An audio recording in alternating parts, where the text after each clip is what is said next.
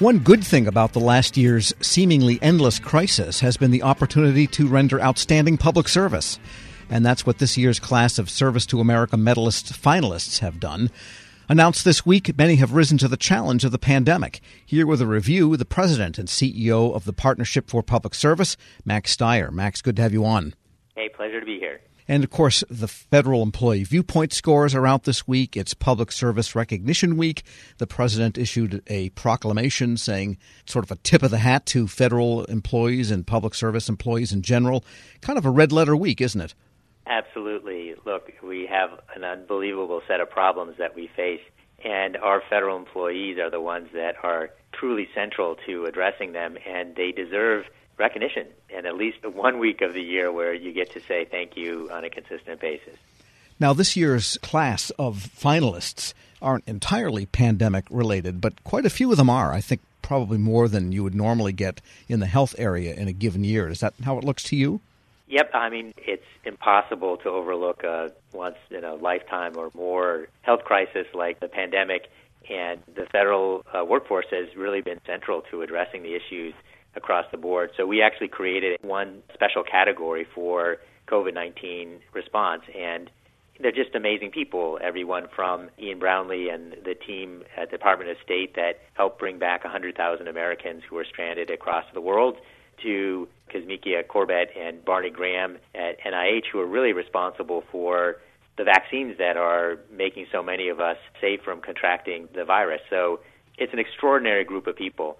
And they are, as you just said, doing both amazing work responding to the pandemic as well as continuing to fight fires across the entire federal system on all kinds of issues that affect us even beyond the pandemic. And the thing we don't realize, too, is that in responding to the pandemic, it takes many forms other than strictly health-related, although it's that also, as you mentioned, the folks responsible for the vaccine.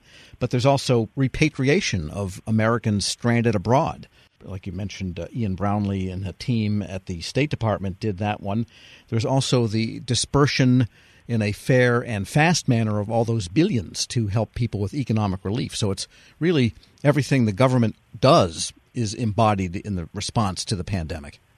Absolutely. And everyone else who's responding to all kinds of other urgent needs is doing it within the context of the pandemic. So whether it's thinking about the astronauts going to the space station or the Mars helicopter or whatever else it might be, all the work of the government continues on, helping veterans, you name it, in addition to the normal challenges. They're all doing it, obviously, in the context of the pandemic challenges. And there were a couple of census-related finalists this year, and I thought that was pretty fitting given the travails that the Census Bureau had. But it looks like ultimately they got the right number from the right number of people in the right places. Yes, absolutely. And one of the more, I think, extraordinary efforts was trying to address disinformation to ensure that census would actually, people would respond and not fall prey to bad information. So again, as you say, there's just a extraordinary number of federal employees who are addressing, whether it's weather-related or foreign policy challenges, or, one of the stories that I find really powerful is, those that are helping to ensure that people who are foster children aging out of the system aren't dropping out of the system and are getting the support that they need. It's an incredible array of people helping Americans with critical problems. We're speaking with Max Stier, President and CEO of the Partnership for Public Service.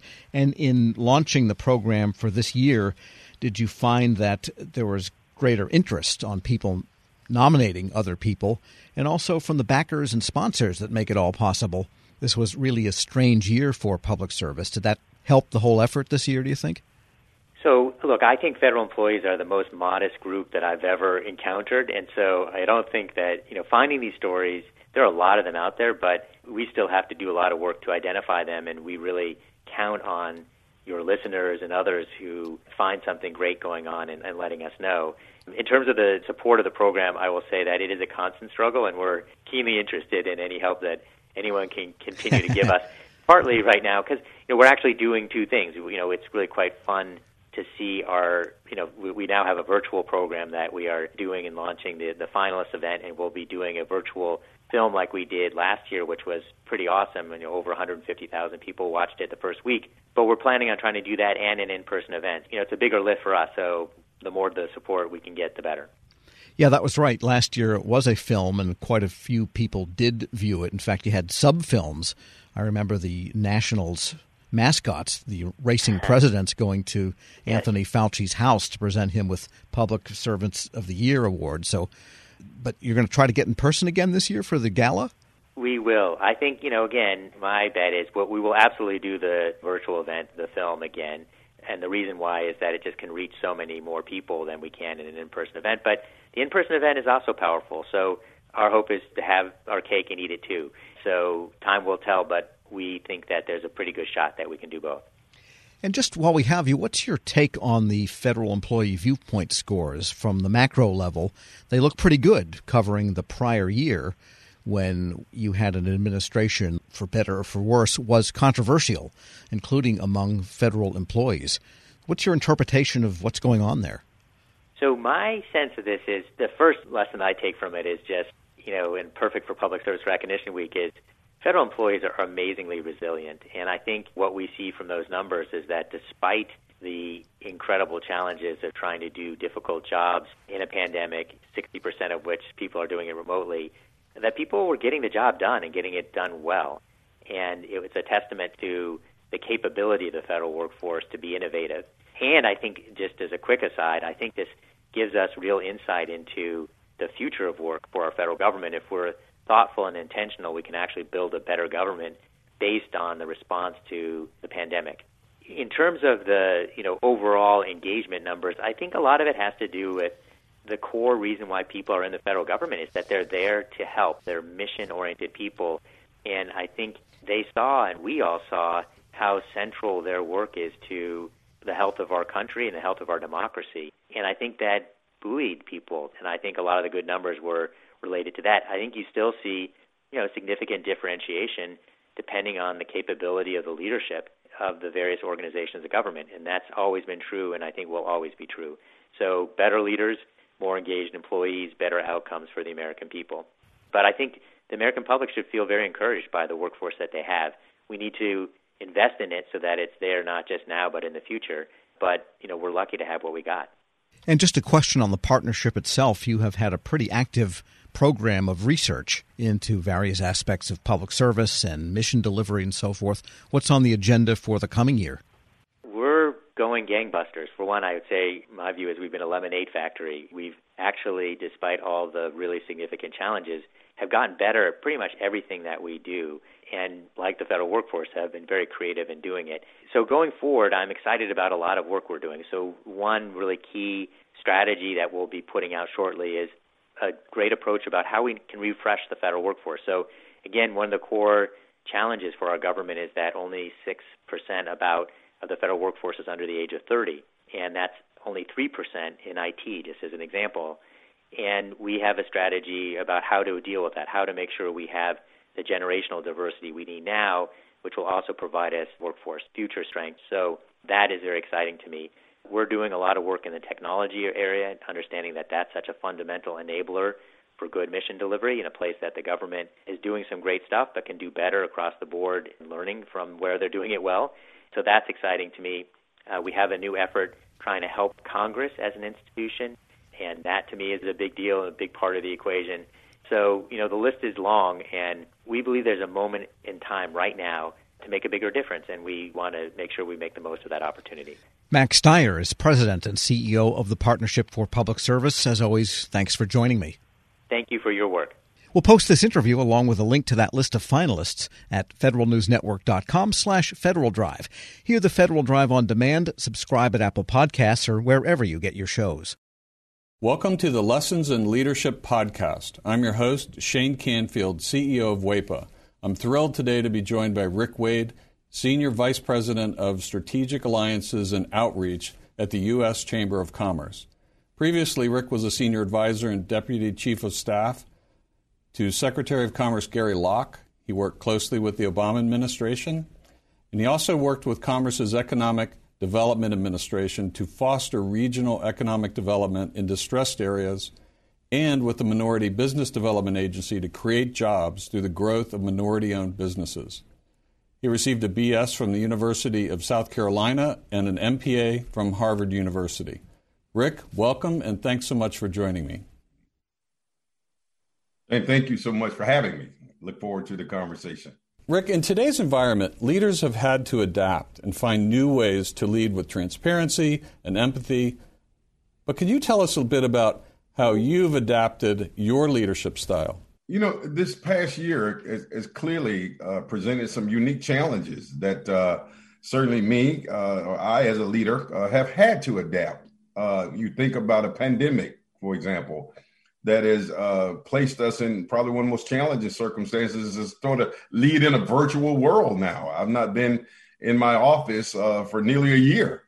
And the idea that we don't have the human interaction, which I think is very important when you think about the empathy that is a very important value of leadership. So trying to lead from a virtual environment, Shane, and be empathetic and be sensitive to the needs of others has presented a terribly difficult challenge.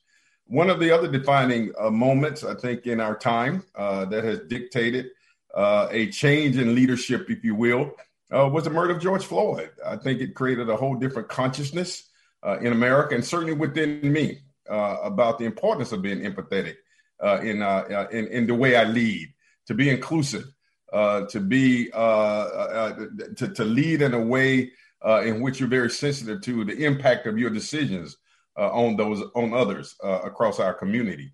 So it certainly has been a challenging year to adapt, but I'm happy to say that I'm still here and we're moving forward. Perfect. Throughout your career, what have been some pivotal moments or lessons learned that have shaped the leader that you are today? You know, there have been so many moments, Shane. I grew up in rural South Carolina. Quite honestly, at a time when I saw what legal segregation was. I wasn't able to go to an integrated school until middle school, being bused across town.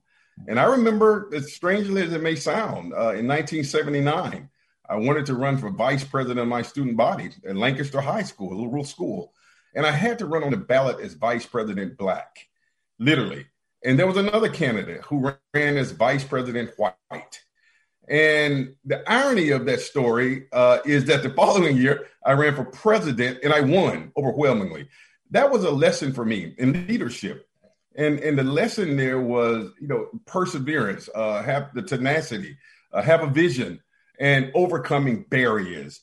And I didn't let the idea that the construct that I had to run as vice president deter me from reaching my bigger dream, which was to represent students. So I know that perhaps may be a small example of leadership, but it really did define how I view myself, the vision that I have, my willingness to fight for change. And that was the beginning. I think that set the foundation of how I lead. And there have been so many other moments.